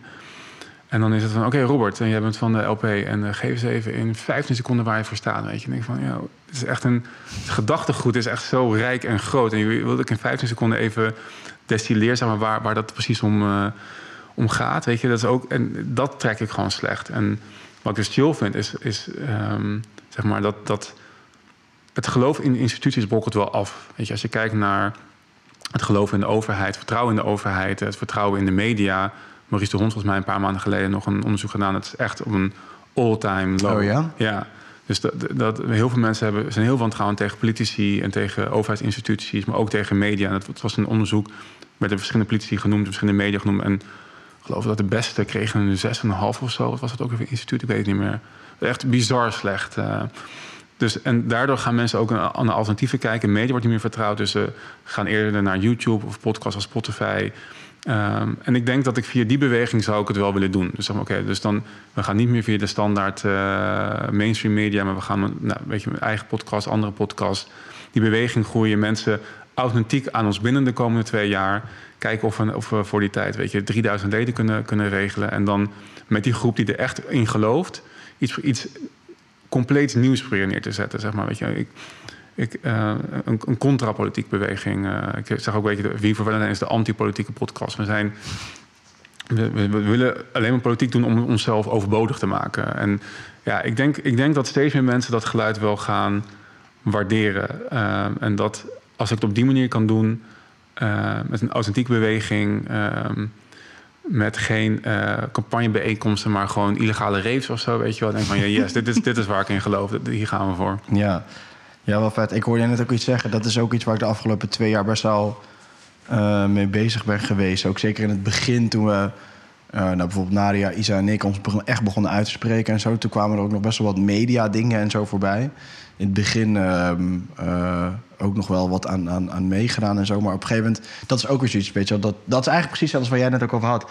Dan ga je dus eigenlijk je eigen principes een beetje opzij zetten door met de mainstream media, zeg maar, die niks anders heeft gedaan dan het tegengeluid keihard kapot maken en echt nare streken uitgehaald en ook gewoon compleet de hele tijd bullshit lopen te vertellen. Mm-hmm. Ga je dan dus wel daarmee iets doen om toch het tegengeluid dan groter te maken? Ja. Of zo? Mm-hmm. Ja, en dat gaat denk ik altijd mis als je het op die manier doet. En het voelt ook energetisch zo niet lekker, omdat je dan toch zoiets als de mainstream media bestaansrecht geeft, mm-hmm. terwijl je eigenlijk ziet hoe verrot, in en verrot het is. Mm-hmm. Zo'n instituut als de media. En dan geef je ze toch bestaansrecht op een of andere manier. En dat kan je dus ook, dat is waar ik dan nu een beetje mee zit, met de politiek ook zo zien eigenlijk. Ja. Het is zo in en verrot en kapot eigenlijk, op zoveel verschillende levels. En ik zei het net ook al, ik maak natuurlijk ook podcasts met verschillende zittende politici ook. Mm-hmm. Ja, in hoeverre geef je ze dan bestaansrecht? Ja, en dat is dus ook er zijn echt mensen binnen de LP die zeggen van, we moeten eigenlijk bijna koste wat het kost niet meedoen met het vergaren van macht. We zijn puur een partij om te laten zien dat er ook andere ideeën zijn. Maar serieus meedingen, zeg maar, voor zetels, dat moet nooit een doel worden. Ik ben er zelf, stond daar heel anders in. En nog steeds, ik vind het een moeilijke. Want je wil dat systeem veranderen. Het is duidelijk een instituut met macht waar je dat ook kan doen. Ik bedoel, als je een absolute meerderheid zou krijgen, dan geloof ik ook wel dat je dingen echt kan veranderen. Maar je doet dat wel via een systeem waar je eigenlijk niet in gelooft. Weet je, het hele idee. Want ik geloof niet in democratie, zeg maar. Het idee dat op het moment dat een meerderheid van het volk zegt, dit is wat we willen, dan is het oké. Nee, je hebt gewoon bepaalde onomverenbare rechten. En daar kan niemand tussen komen. Weet je, ook al stemt iedereen daartegen. En dus het hele idee van democratie, dat staat me eigenlijk al niet aan.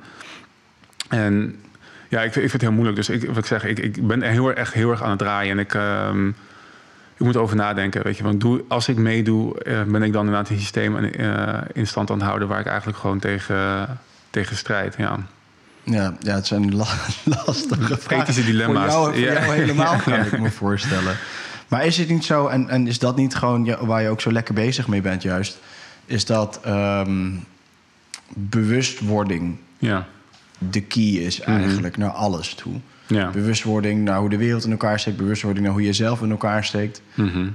En dat of het nou voor de hele wereld opeens, zeg maar, dat we allemaal een prachtige paradijs krijgen, weet je dan niet. Maar voor de mensen die je kunt raken en weer een stukje bewuster kunt maken, is dat, zeg maar, niet de grootste winst die we al kunnen behalen, soort van.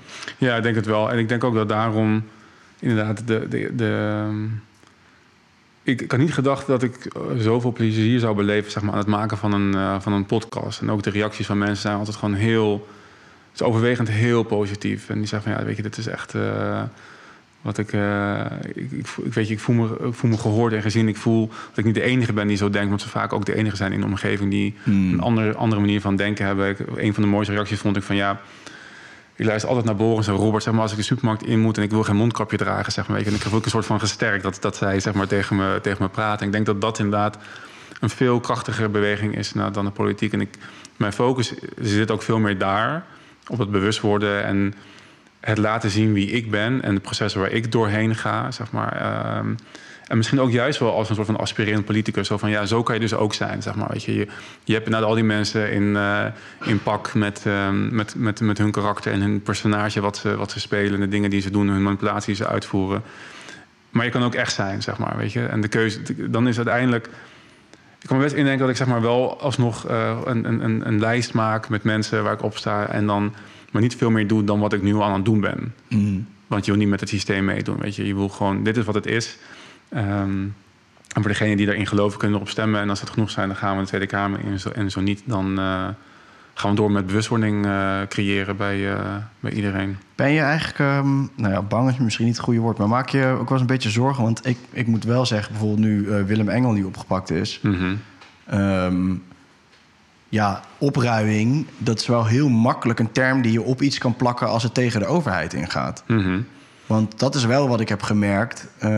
De overheid vindt het niet leuk als je tegen de overheid ingaat. Nee. En al helemaal niet als je zegt dat ze overbodig zijn. Ja.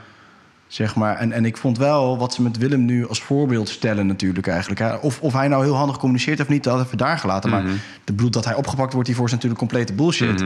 En als voorbeeld wordt hij gesteld voor heel veel andere mensen. Pas maar op als je zo gaat spreken, want anders ben jij de volgende.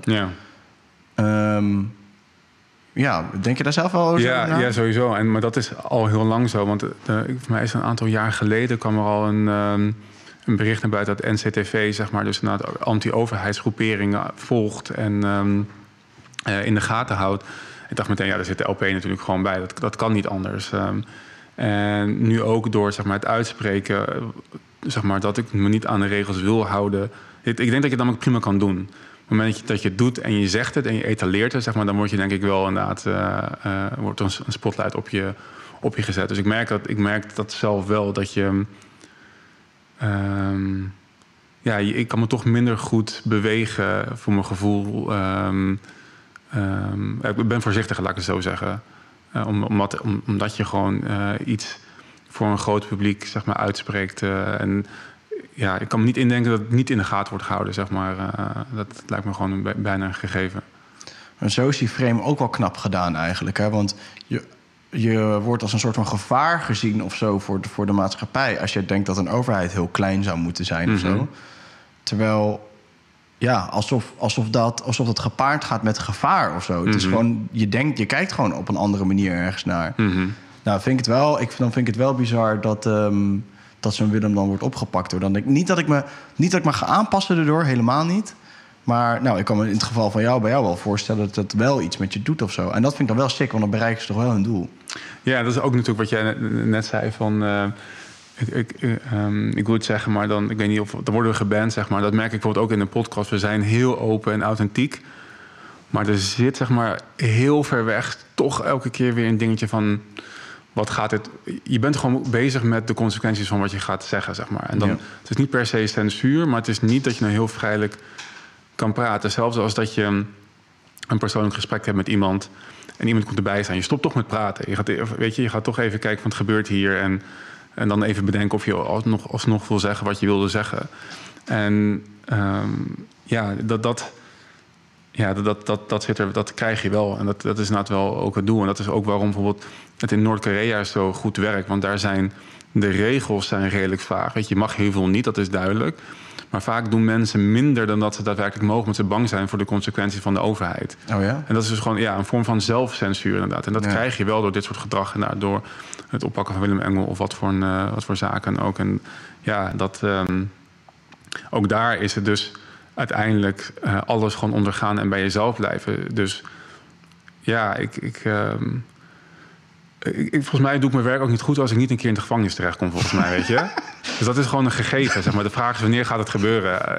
En wees daar gewoon op voorbereid, ja. Dat is... Hoor even wat je zegt, weet je wel. Dat is toch ook erg dat we dat gewoon gewoon normaal vinden eigenlijk. Dat gewoon, ik doe mijn werk niet goed als ik niet in de gevangenis terecht zou komen. Maar het is in de geschiedenis ook gewoon zo geweest. Kijk naar de dingen die juridisch gewoon mochten. Weet je, niks wat Hitler deed in de Tweede Wereldoorlog was zeg maar per wet verboden in Nazi-Duitsland. Aan de andere kant heb je een Martin Luther King die continu in de bak zat omdat hij vocht voor gelijke rechten juridisch gezien voor zeg maar Afro-Amerikanen. Dus wat wil je in het verhaal, zeg maar? De mensen die echt iets wilden veranderen, die gingen tegen de powers that be in. En hebben daardoor inderdaad ook te maken gekregen met het lange eind van die stok van de overheid. Weerstand, ja. En de weerstand van de mensen. Want ook hij is inderdaad collectief door hij werd ook gezien als terrorist, weet je wel. Van, het is gewoon een terrorist. En goed, er zaten in die vrijheidsbeweging denk ik ook wel tegen, niet per se niet van hem, maar in de hele... hoe zeg je dat? De Black Liberation Movement in die tijd in Amerika had je dat ook. Maar over het algemeen waren het mensen die gewoon stonden voor hun rechten. En je moet beseffen dat...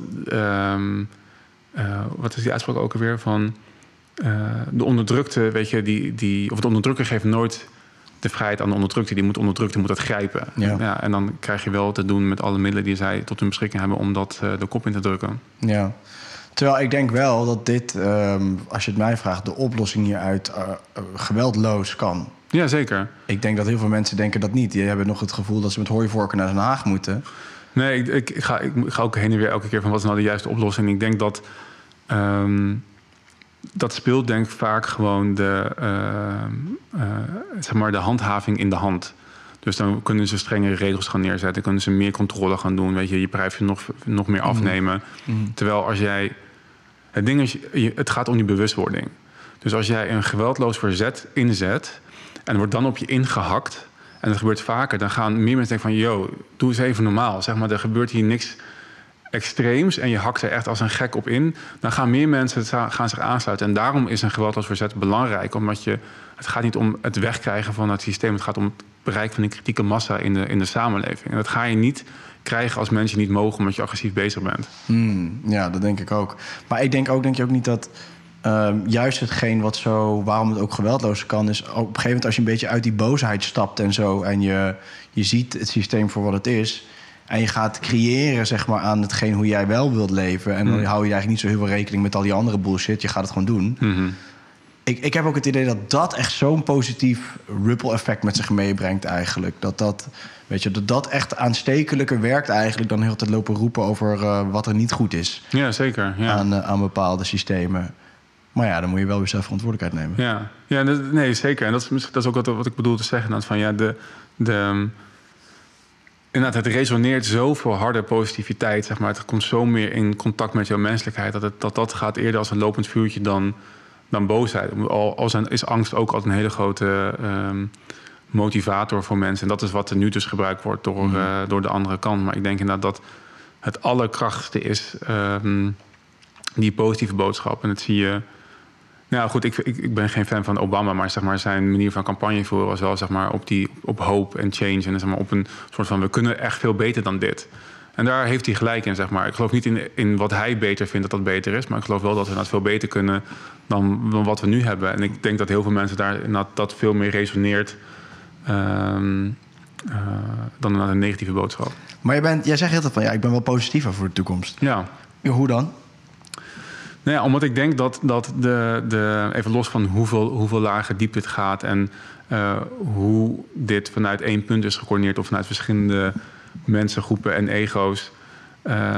denk ik dat mensen het uiteindelijk niet meer gaan accepteren. En dat we uiteindelijk... we kunnen onze menselijkheid niet ontkennen. En zij denken dat zij alles kunnen sturen... en zeg maar kunnen maken, dat maakbaarheid denken. Maar het is ook weer vanuit een bepaalde arrogantie. En het gaat gewoon niet goed. Het gaat gewoon klappen. Het systeem wat ze hebben opgebouwd, dat gaat gewoon klappen. En steeds meer mensen komen tot inzicht dat het niet klopt. Er steeds meer mensen komen... Als ik de groei van de LP kan nemen... dan zie je dat toch wel een hele fringe politieke partij... zeg maar, steeds meer aandacht krijgt. En dat het met een ongefilterde boodschap dus ook groeit. En ik geloof gewoon dat uiteindelijk iedereen gelukkig wil zijn. En weet je, de reden dat mensen burn-outs krijgen of midlife crisis, depressief is omdat je te lang iets niet hebt aangekeken wat je wel moest aankijken.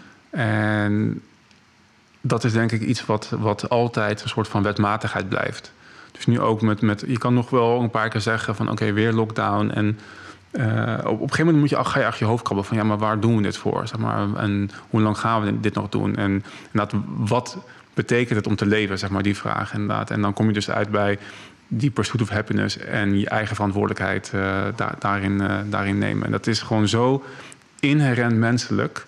Dat is gewoon een wetmatigheid, dat kan je niet breken. Dus eigenlijk hoe onnatuurlijker en onmenselijker ze alles maken, wat ze nu natuurlijk in een rap tempo aan het doen zijn, hoe meer wij ons toch allemaal wel gaan beseffen dat dit zo tegen onze natuur en onze menselijkheid in is, dat we toch wel anders moeten doen. Ja, 100%.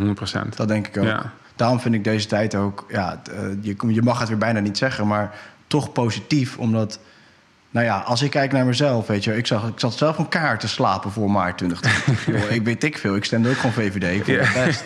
Toch, ja. Maar nu, dat heeft me zo mijn ogen geopend. Maar niet alleen voor, zeg maar, het verrotten van het systeem, maar ook voor onze potentie en hoe we anders kunnen leven. En waar het leven echt om draait misschien wel.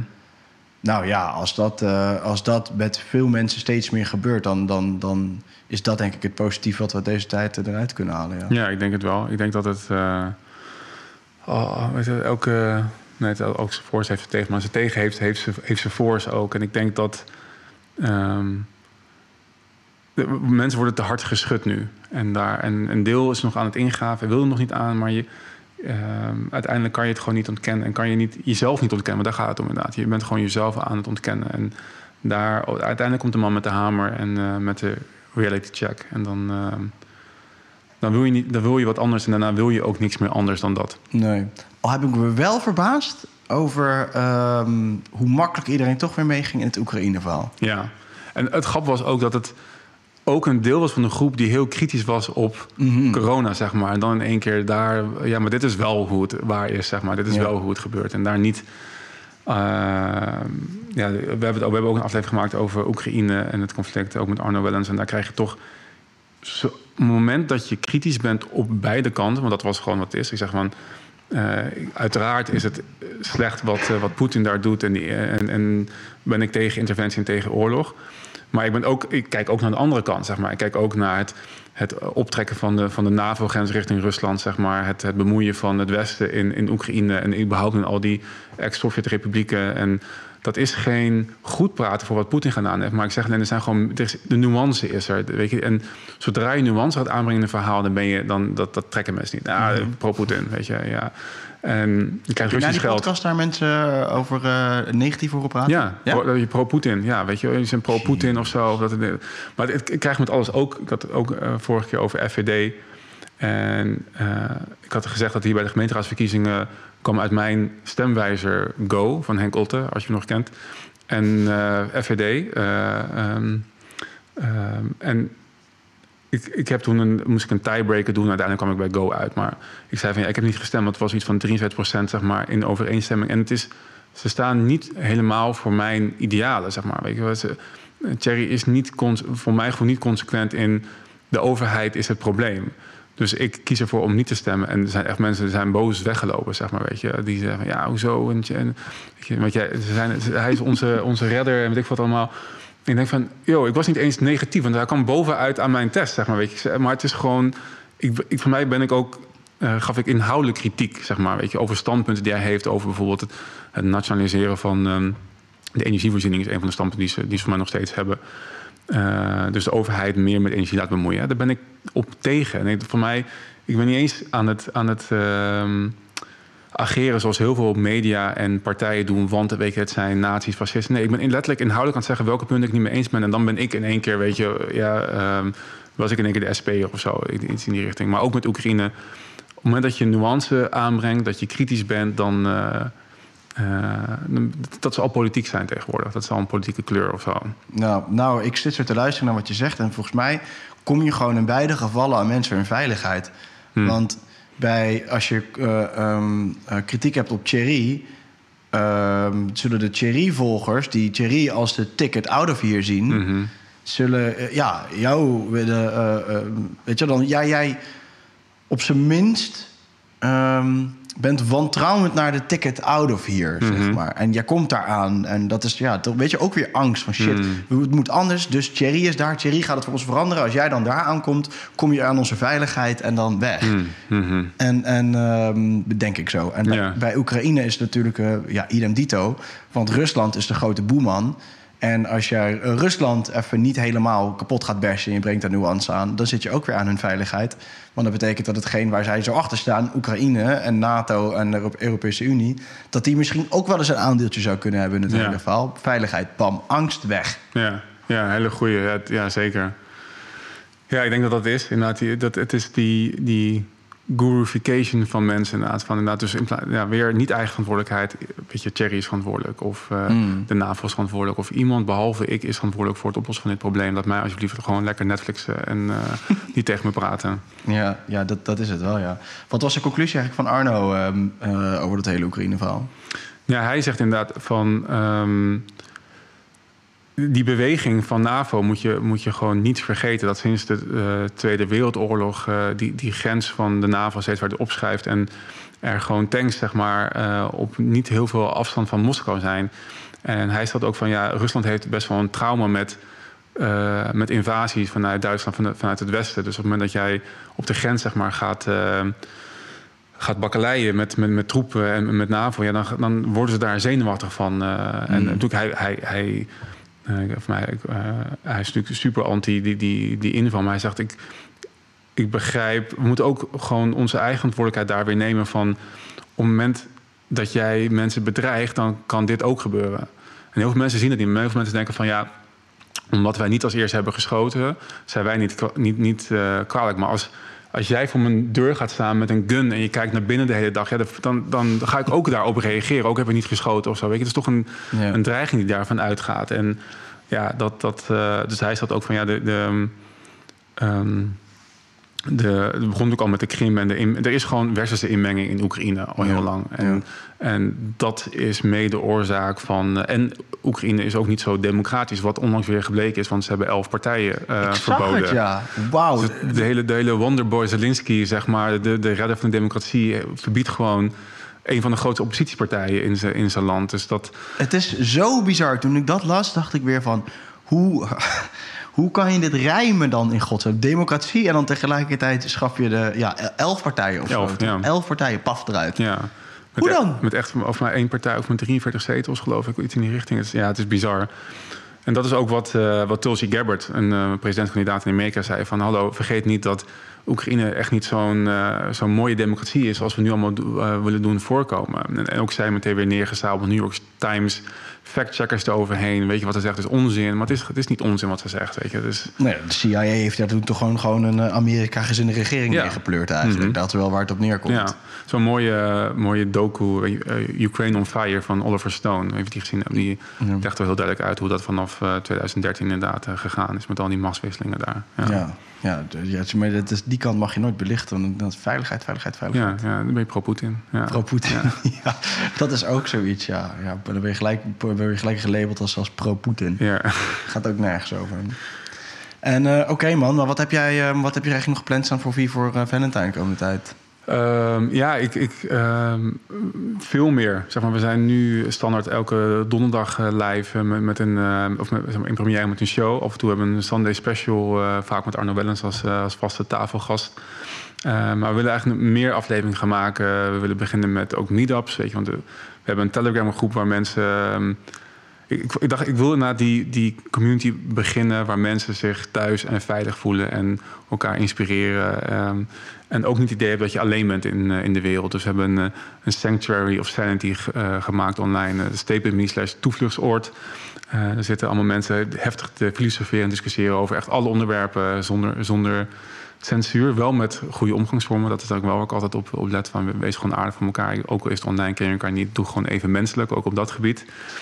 Maar dat wil ik ook live gaan doen. Dus meer events events gaan doen.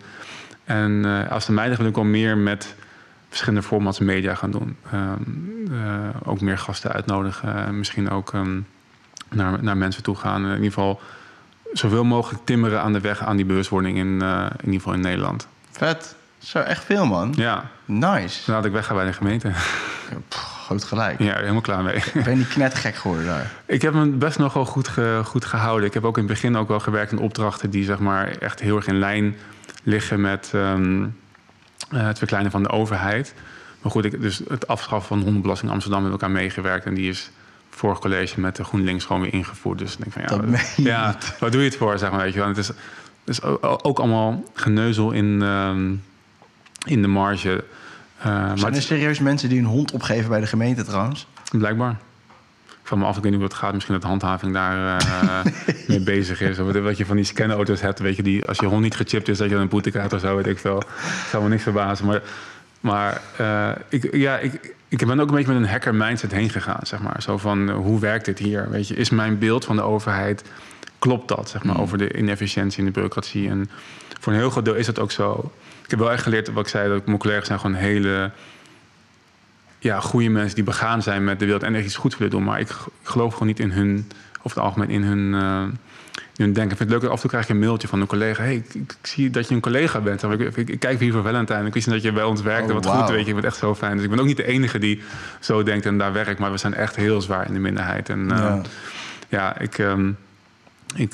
wat je aandacht geeft, groeit. Dus ik ga me liever focussen op die positieve beweging dan het terugdringen van die beweging. Dat is altijd de vraag dan waar u op terugkomt. Hè? Blijf je ergens zitten waar je eigenlijk totaal niet in gelooft?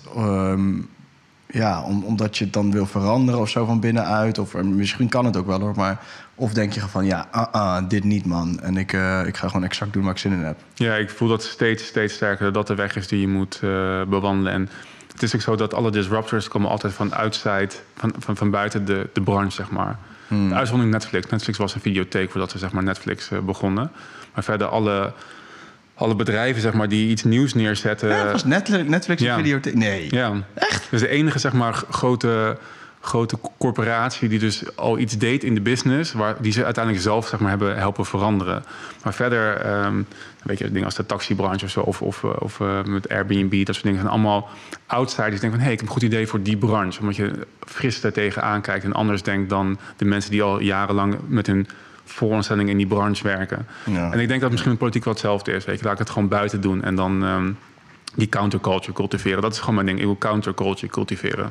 Vet, man. Echte counterculture. Ja. David zegt ook altijd... David, wat zeg je ook altijd over de Trueman Show en over punk? Of heb ik nou al verklapt? Ja, hoor. David zet even zijn microfoon aan. Eigenlijk is het gewoon punkrock wat we doen. Punkrock? Ja, het is independent. Het schuurt een beetje. En het is do-it-yourself, decentraal.